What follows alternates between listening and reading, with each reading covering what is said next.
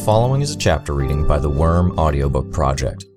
Please support the original author at parahumans.wordpress.com. Thank you and enjoy.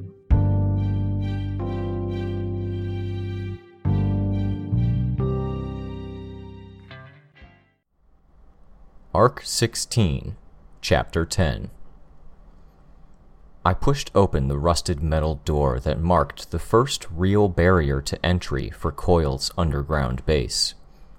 It was unassuming, if secure, easy to ignore for anyone who happened to find their way underground. It swung open without resistance, unlocked. Every door was unlocked as I made my way through the series of checkpoints and gates. There were no guards, and the cameras in the final room before I entered the base proper didn't move to track my movements. I pushed on the final door and let it swing open. The base was empty. Except, empty wasn't exactly the right word. It had been cleared out. The on-duty squads of soldiers were gone, as were the trucks, weapons, supplies, and furniture. The entire ground floor was desolate, with clean patches in the dust where furniture and crates had been. In groups big enough for me to get full coverage of the area, my swarms took turns roving over my surroundings. They couldn't pass through closed doors, but they gave me a sense of my surroundings that my eyes couldn't. The results were almost the inverse of what I might expect from my eyesight. There was no grasp of color beyond what I could guess from the various clues I got from my other senses, but I had a keen sense of textures. Where my eyes would have been capable of focusing on one thing at a time, my swarm sense gave me the ability to pull together complete mental pictures from 1,000 different points of focus. I could ignore line of sight, sensing around objects. Even though my bug's senses translated poorly, the sum total of their awareness gave me a sense of the little things, in addition to the big picture. I could sense where the air currents were traveling and the force with which they moved, the thickness of the dust in one area versus another, and where temperatures were higher, if even by a fraction. None of this was new, exactly. I'd always been aware of it to some small degree, but my core senses had always been there as regular, reliable fallback. I'd never researched the subject, but reports seemed conflicting when it came to the topic of blindness making other senses sharper. With only half of a day's experience, I was beginning to think that maybe it didn't improve my other senses, but seemed to free up the semi-conscious, semi-unconscious intake that my eyes typically used as my dominant sense.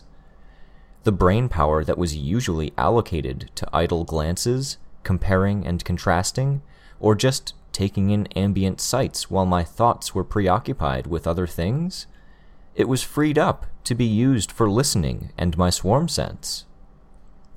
The travelers were here, I noted. I wasn't startled to note their presence, but I was somewhat surprised. They'd gathered in one room above the vault that Noelle was presumably being kept in. They'd noticed the bugs and were venturing outside onto the walkway. I met them halfway between their apartment and the entrance. They were in civilian wear. Trickster and Ballistic were in regular shirts, jeans and shoes, but Sundancer was wearing what I took to be pajamas, her hair tied back in a bun. Genesis was in her chair, a blanket on her lap, with Oliver standing just behind her. "Skitter," Trickster said. "You're here alone?" "My teammates are upstairs. We wanted to have words with Coil, but he wasn't free to talk until sundown, so we've been killing time and waiting around. There's still a bit of time. I sensed some movement down here. I needed to stretch my legs to keep my injuries from earlier today from stiffening up, so I decided to take a bit of a walk." "And they're staying put?" Ballistic asked. "I can signal them in a heartbeat if I have to," I responded. "Just saying, but you know Coil's dead, right?" Trickster asked. "I saw it happen," I answered him. I chose my words carefully, so I have a very good idea of how dead the man is. Fair enough. And you guys? I asked. You're keeping eyes on your teammate, Noelle? Noelle's fine, Trickster said. You don't need to concern yourself over her. There was just a touch of hostility there. I turned my head to face the two girls, using my bugs to figure out the orientation so I could appear to be looking at Sundancer and Genesis. The two of them were, I figured, the closest thing to allies that I had among the travelers. That wasn't to say I was on good terms with them.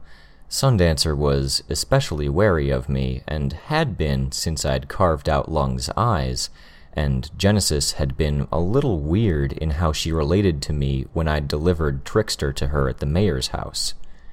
Part of that might have been a reflection or a response to my own paranoia, where I'd thought they were planning to kill me. Either way, they hadn't given me the impression of dislike or hostility to quite the same degree that I was seeing with Trickster and Ballistic right now. This was where my current inability to see was hurting me. I couldn't read their expressions or body language, and even though my bugs were giving me a sense of how they were standing and where their head, arms, and legs were positioned, I didn't have that innate human ability to instantaneously assess and process those details. Time and effort spent trying to figure it out was taken away from my ability to plan and follow the conversation. It was sort of like talking to an answering machine. I was left trying to hold up my end of a conversation without the ability to assess what the person on the other end was making of it. End result? I was left there, silent, while none of the travelers were volunteering anything. If you're done checking up on us, or visiting, whatever you want to call it, Trickster said, you could go. Your duty's done. You've paid your respects to the other team while you're in their territory. That's something we're supposed to do? I don't want us to be enemies, I said. We're not, Trickster replied, but his tone was far from friendly. We're on the same side. But? I asked. It sounds like there's more to that. We're not friends, Skitter. Let's not pretend like we are. You've got your goals, we have ours. You want to work together to tackle a situation like the dragon thing? Fine. Great. You want to backdoor Ballistic going to the boss to recruit that cape he was trying to take down? Hey, that's fine too. Ballistic folded his arms. Trickster went on. Really, we're doing what we have to do in order to make this thing work. I don't love what you pulled. I'm not jumping for glee, but I get it. So we're business associates, but not friends. Succinctly put. There has to be more common ground there. We can't meet, share a box of donuts, and talk about ways to mutually benefit our territories? The fact that you have to ask that is a pretty good indication of how clueless you are about this. Let's count the ways. 1, I don't give a rat fuck about my territory or the people in it. None of us do. I could feel Sundancer turning slightly away from him. Was there disagreement there? 2, he continued. We don't plan to be here much longer anyways. Either Coil fulfills his end of the bargain and we're out of this hellhole, or he doesn't and we take a hike anyways. Take our chances elsewhere. I could remember how Ballistic had talked about his frustration with the group, the idea that he might stick with this gig regardless of what Trickster and the others did. If I brought it up, would it refocus the discussion to the point that Trickster wasn't opposing me in an abstract sense, or would it derail it with the ensuing drama? I kept my mouth shut, and I was sort of glad that I couldn't see, or I might have given in to my impulse to glance at Ballistic and give something away. Maybe it wasn't worth worrying about. I was wearing my full costume, including the additional pieces I'd accumulated over time. I wore the tattered cape, the ragged semi-dress over my leggings, and a heavy carpet of bugs clung to the black fabric and armor panels. My goggles would hide my eyes. Nobody would see any tell, if I could see, and I doubted they'd notice I was essentially blind. Trickster took my silence for an excuse to go on. 3.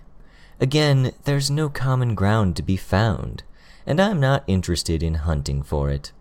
There's 2 things I want in this world, and being part of Coil's thing was my way to get to those things. You were useful only as far as you helped make Coil's thing work, and that's over now. To put it bluntly, you don't have anything to offer me. I get the picture, I told him, cutting him off before he could continue. Okay, friendship's off the table. Even a friendly business relationship would be pushing it. He nodded once. I sighed a little. Okay, that said, as one local warlord to another, I'd like to extend an invitation. We're going to talk to Coil, and I'm saying you're free to come. Coil's dead. Ballistic made the words a drawl. That was getting old fast. Do we really have to maintain this charade? Coil went to a lot of effort in putting together his grand plan. He died in a blaze of glory and violence, just like he wanted. Do you really want to spoil that by going on about how he's still alive? Like you said, I retorted, we're on the same side. If you didn't know, you'd be more upset than you are now. Why pretend he's dead when he's alive? Especially when it's getting in the way of the larger conversation about the man and my invitation to come hear what he has to say.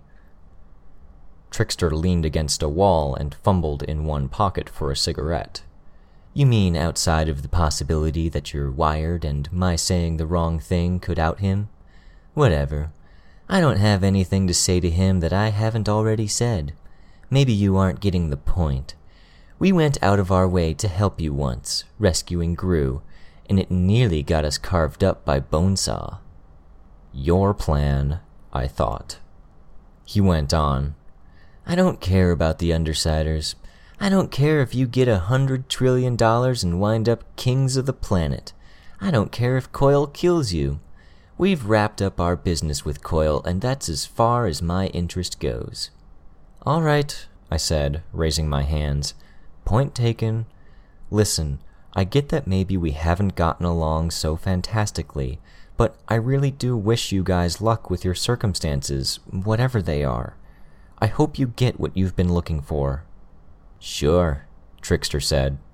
He turned to leave, making his way to the doorway that led to the pseudo-apartment they stayed in when they weren't in their individual headquarters. He beckoned for his teammates to follow, and they did. Only Genesis lagged behind, her hands on the wheels of her chair. After Trickster had rounded the corner, she said, He's tense. Too much comes down to what happens in the next 48 hours. Believe me, I replied, I get that. Then good luck with your thing, she said. Don't take this the wrong way, but I hope I never see you again. How the hell am I supposed to take that? I didn't respond as she wheeled herself to the corridor. Okay, I thought. Learned what I needed to.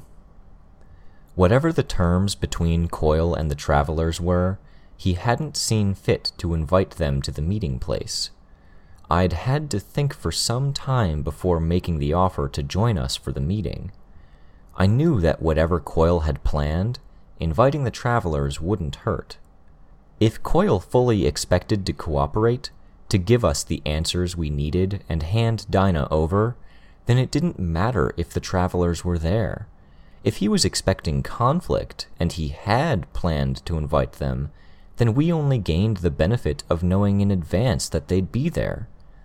Finally, if he'd expected trouble but he hadn't invited them, there was probably a reason, and that reason would be something we could exploit in a pinch. They hadn't accepted my invitation anyways, and I hadn't sensed anything sinister when Trickster had rejected the offer. He'd been too self-centered. Funny, as I thought on it, how easily he seemed to slip between talking about I, as in himself, to talking about we, the group. It was as if he assumed everyone in the Travelers was on the same page as him, and my discussions with Sundancer and Ballistic had suggested anything but. Even Cherish's taunts had pointed to some strife within the ranks. The second major piece of data that I'd gleaned from my detour was that Dinah wasn't here. There were a handful of locked doors my bugs hadn't been able to slip past, but the room Dinah had been in when we'd first visited was empty. I wasn't 100% sure that Dinah wasn't still in Coil's underground base, but I had a hard time believing that Coil would leave her there with no armed guards.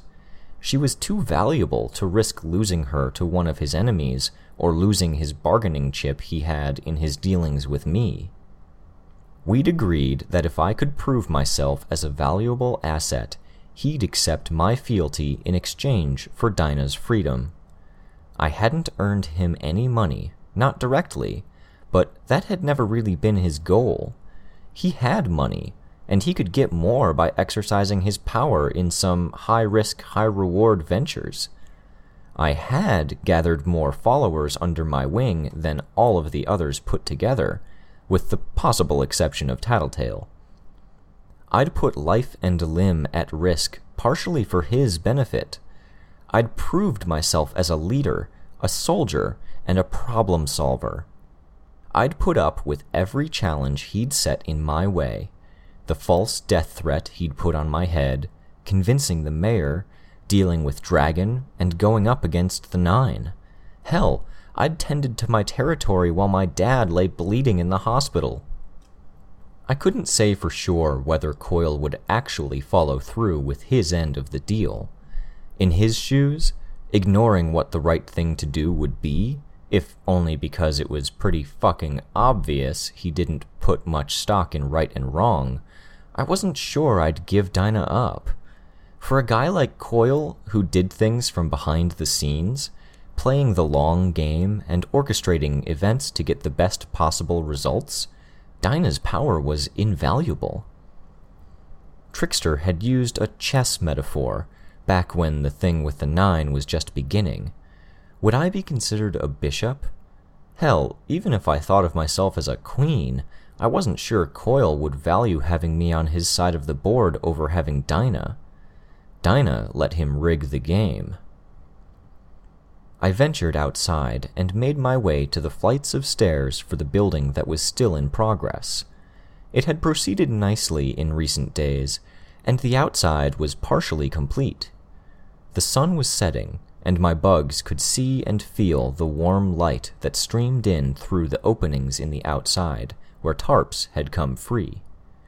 The thick dust of concrete and shorn wood layered the area and formed clouds wherever the wind made its way inside. I'd climbed the stairs to the meeting place only an hour ago, and I'd ventured all the way to the bottom to investigate Coil's base. That made this my third trip over the 20 flights of stairs accessing the roof. On my third trip, my aches and pains from being tossed around by Coil's explosion were most definitely making themselves felt. In a way, I didn't mind. I felt restless, and moving made me feel better. Nervous wasn't the right word. Nervousness implied there was uncertainty, and I was pretty sure this wouldn't go the way I hoped. Trepidation wasn't right either. I might have settled on a sense of encroaching doom, but that felt over the top. Then again, this was someone's life on the line. Maybe our lives, too. Was it possible to be over the top when the stakes were this high? The others had arranged themselves around the roof. Bitch was in a half-sitting, half-lying-down position, leaning back against Bentley's side, Bastard sleeping on her lap. Tattletale and Regent were having a discussion at the top of the stairwell, while Gru and Imp were at the edge of the building. Imp sat with her legs dangling off the side of the building, while Gru showed more caution, standing a distance behind her. "You should be careful," I spoke up.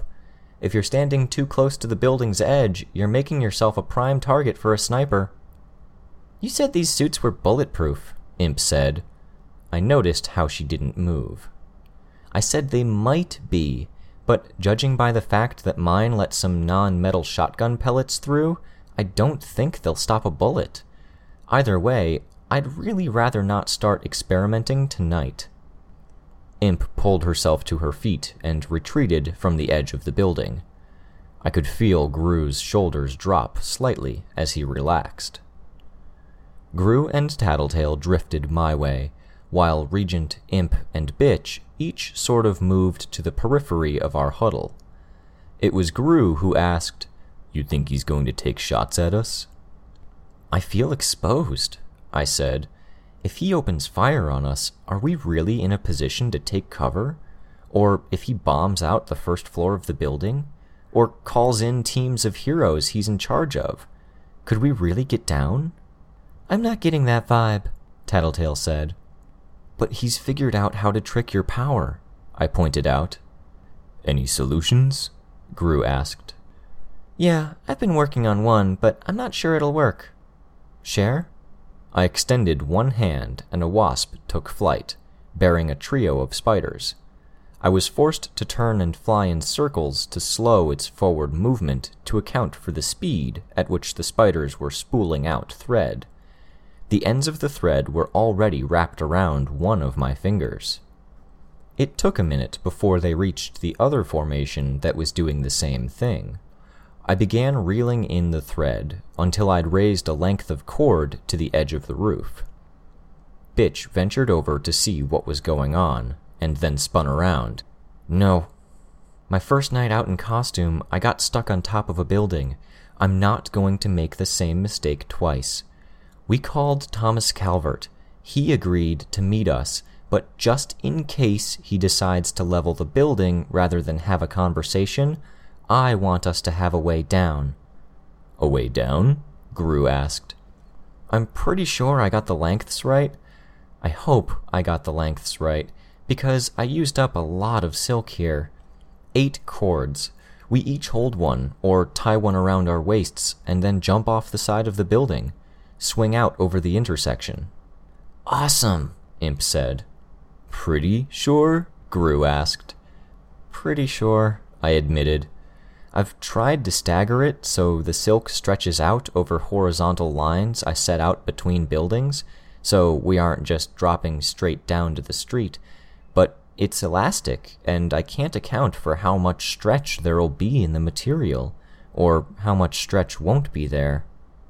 "And if he's got gunmen too? We're left there dangling out over the middle of a street?" "It's one option," I said. "One. We'll have your darkness so they won't necessarily have clear shots." "And you have your bugs," Regent said. "Our opponent here knows exactly what we can do. He's worked with us and observed us for weeks. Excepting Imp and I, he's worked with you guys for months, over a year. So no, he's not going to do something like underestimate the range of my bugs. He's going to have snipers that are just beyond my usual range, and I won't be able to fight back." "Your relay bugs?" Regent suggested. "Dying, but yeah, I'll bring them out. I suppose a night like tonight warrants using up the last of their reserves." "And you can fly," he said, pointing straight up where Atlas was in the skyline, circling around a stationary Shatterbird. "I can, but I'd almost rather use the cords and swing down to street level. If I'm flying and they get a lucky shot off, I'm pretty fucking screwed. They hit me, Atlas won't ease me to the ground. They hit Atlas, nothing I can do to stop falling.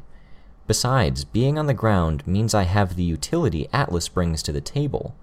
Being mounted on him means he and I are essentially one unit." "I think you're overthinking this, dork," Regent said. No, Gru and I said together. Gru didn't say anything more, but I added, "We plan for every possibility, and we're wrong, we don't lose anything. If we plan for a situation that does come up, we'll be glad we did it." "You're going to drive yourself insane worrying about it," he retorted. "If she hasn't already, I don't think she will in the next 10 minutes, Tattletale said. You sense them on the ground, Skitter? I shook my head. My power's radius is like a bubble, and the bottom end isn't covering that much ground. I should have been waiting at a spot lower in the building.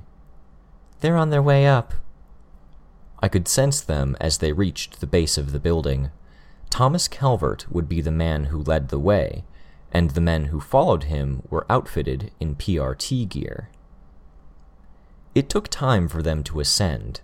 The building was only partially complete, with floors, some walls, and the steel skeleton of beams with tarps stretching between them for the remainder, but no elevators.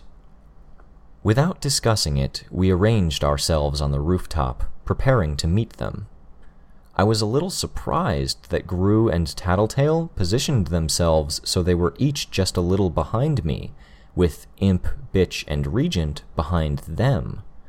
Bentley prowled at the perimeter of our group, 3/4 of the way to his typical monstrous size and slowly growing. Thomas Calvert was the first to cross the threshold. Annoying that the first time I would see Coil unmasked, I would be blind. He waved one hand to brush away my bugs as they passed over him, but I managed to pick up the essential details. Close-cropped hair, trimmed eyebrows, thin lips, and a cleft chin. He wore the body portion of a PRT uniform with an insignia stitched onto his sleeve that I couldn't make out with my swarm sense. Most of the squads remained below, but he was joined by a handful of soldiers and 3 young men in plain clothes, one of whom looked like a bodybuilder. "Yo, Frenchie," Tattletale said. "Sup?" One of the uniforms nodded a slight response. Was he backed up by a PRT squad or 2 consisting of his hired mercenaries? "Undersiders, after your last interaction with Director Pigot, I assumed you would want to speak to me and try establishing ground rules." "We know it's you, boss," Regent said. My bugs caught the slightest exhalation from Director Calvert's nostrils, a minor expression of annoyance. The travelers were a little more circumspect. "What?" Imp asked. I couldn't tell if she was genuinely wondering or if she was being intentionally obtuse. "Tone it down, guys," I said. They're the types to go after any weakness in authority figures. They'll nettle him until someone gets in trouble. "Director Calvert, would it be too much to ask for you to ask your squad to wait downstairs?" There was an extended pause before he offered a slight nod to one side. His squad turned to return downstairs, and I followed them as they took position by the base of the stairwell. "I asked you to stay out of costume until further notice," he spoke. "With all due respect, Director," I said. Tattletale had coached me. I would stroke his ego by reinforcing his new position. "I was injured as a bystander in Coil's attack. I wouldn't have been hurt if I'd been costumed. Until everything cools down, I think my team and I will play it safe." "I see. I can respect that. Nothing serious?" "Serious? Yes, but it's nothing life-threatening and nothing that can't be fixed." Thomas Calvert reached beneath the armored panel of his vest and withdrew a small remote. He stared at it for several long seconds before putting it away. That done, he clasped his hands behind his back, in a position that was very Coil. It was obvious and direct enough that I suspected he was dropping his director persona and admitting his true nature. "My apologies. I am not infallible." "You let a dozen or more people die, and left twice that many people injured in some way. No, you're not infallible." I kept my mouth shut. "I just checked for listening devices. You aren't recording this, which means I can answer any questions you have." "How much of that was planned?" I asked. "More than you might suspect. Every person in that room who was not in the audience was accounted for. Mr. Grove and Mrs. Padillo were selected and recruited well in advance. Circus and Chariot were hired nearly a year and a half ago, their actions and development in the public eye carefully orchestrated. Uber and Leet were recent acquisitions. I needed a heavy metal suit that could carry a package, and Trainwreck died at an inconvenient time. Most reporters were selected and stationed well in advance, claiming the rear of the room where they would bear the brunt of the attack, so to speak. They didn't die? I asked. As with Circus, Uber, and Leet. Director Calvert nodded in the direction of the three individuals in civilian clothes. Wait, Circus is a guy? Regent asked. Depends on your definition of guy, Tattletale said. If you're talking biological or what Circus identifies as. Not that I have it pinned down. I can't tell if you're a guy posing as a girl when in costume, or a girl who poses as a guy when in plain clothes. Circus spat, directing a loogie to shoot a horsefly out of the air. I'll take that as a compliment, I guess. The three of them and most of the reporters were removed from the premises in time, Coyle said. The reporters, as I said, were plants. I needed news reporters in place who would be sure to catch the details I wanted them to catch. Some editing of the footage just prior to it being sent to the news station served to smooth rough edges and highlight key points. Making Pigot look worse, for example, Tattletale said. Among other things, appearances are one of the most important things here. With Chariot's help, we created a rough emulation of Trickster's power. The reporters were swapped out. A sufficient amount of raw biological matter was swapped in. Human matter? I asked.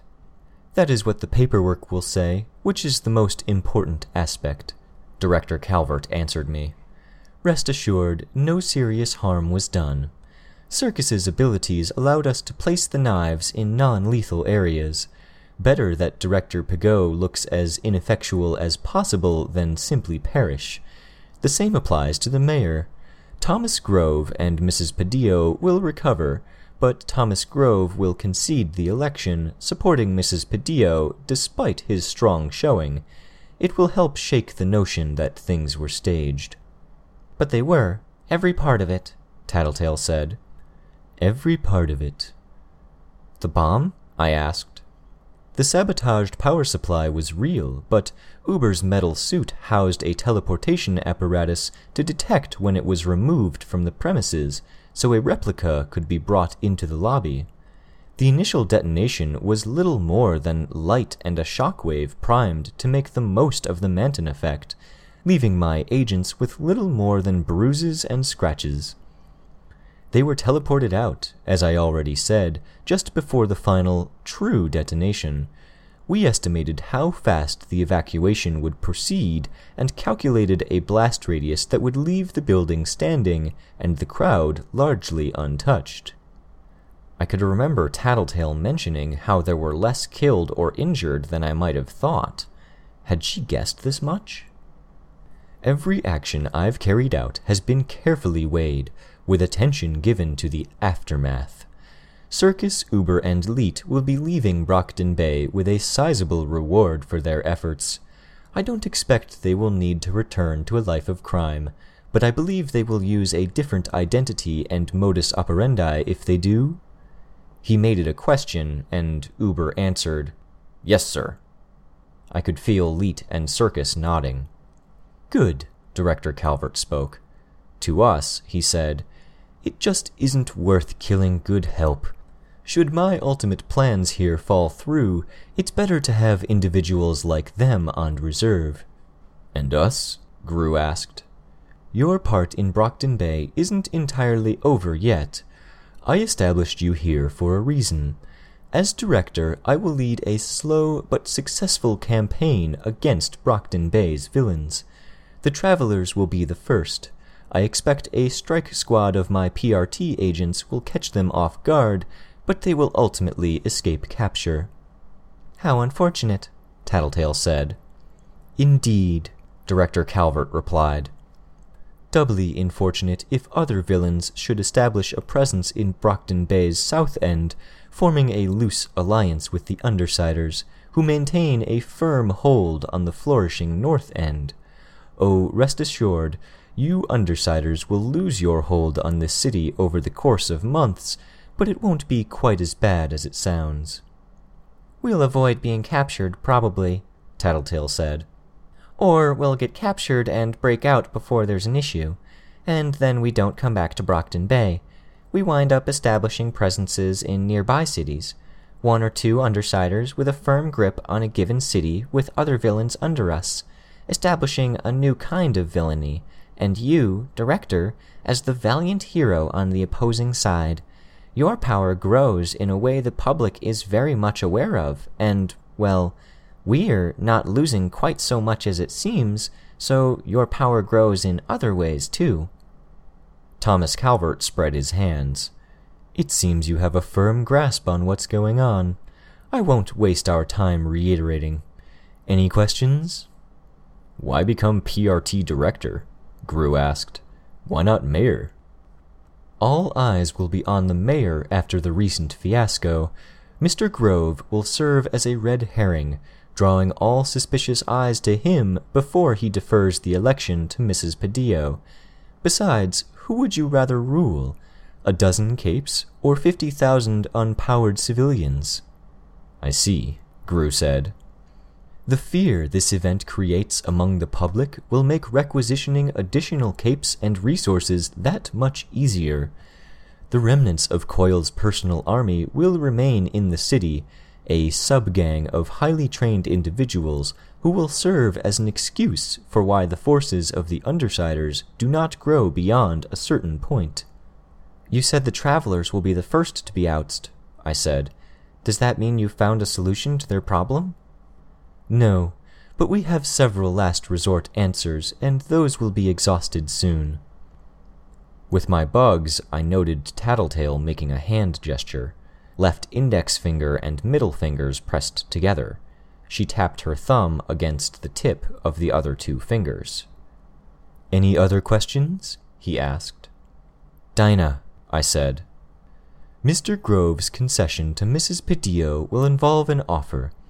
He will push for his constituents to support Mrs. Padillo if she accepts his terms.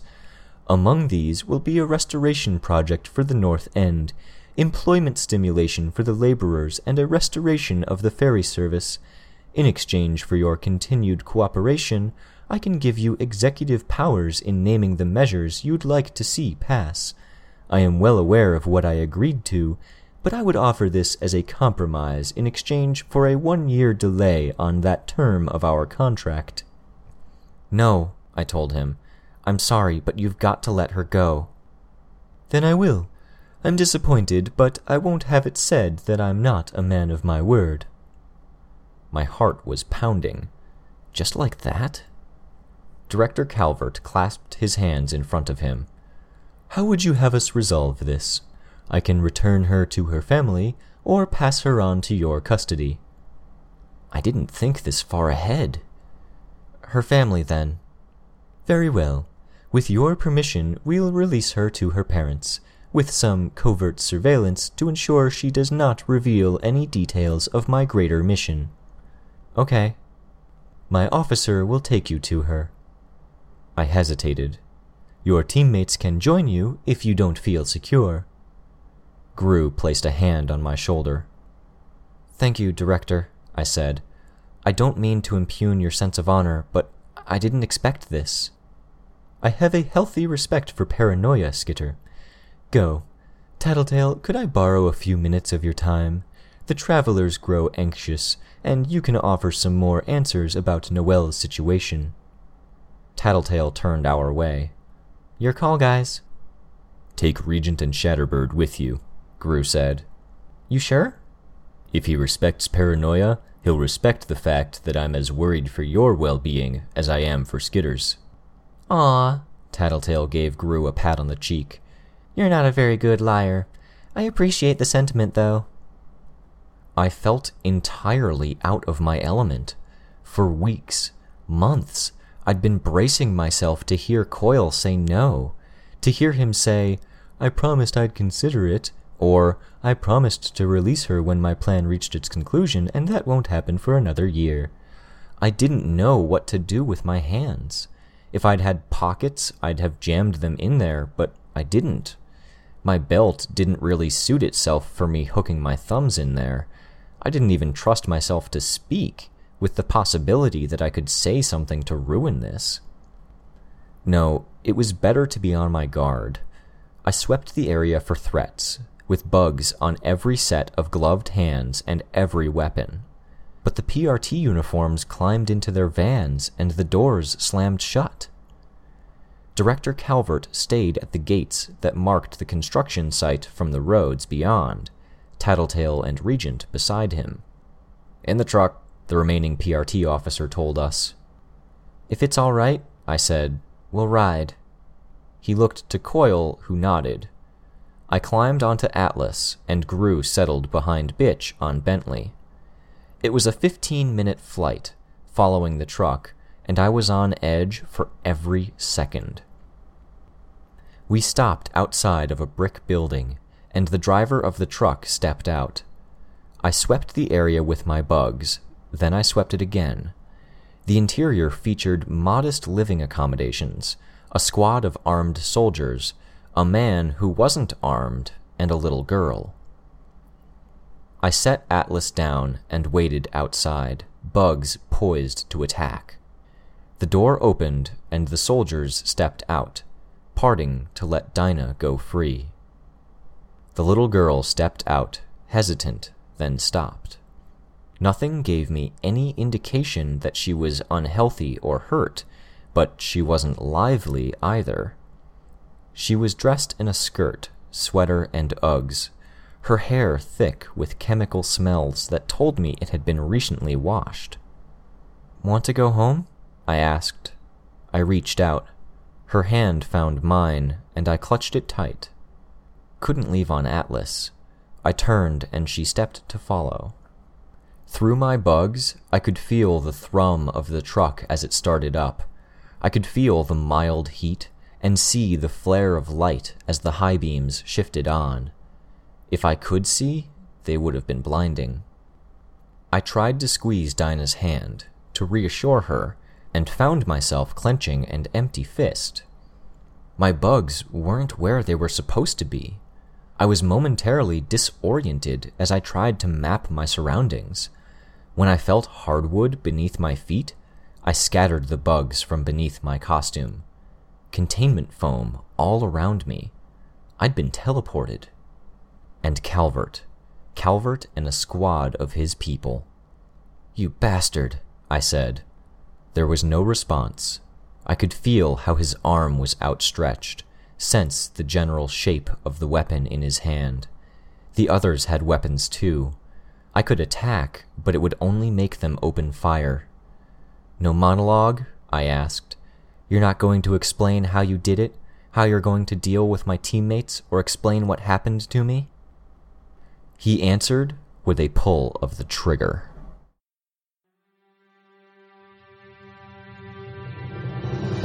Hi, this is Rain.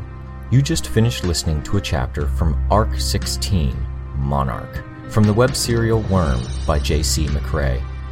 This production is brought to you by the Worm Audiobook Project. If you would like to know more about us, or to volunteer your own services, please check us out at audioworm.rein-online.org.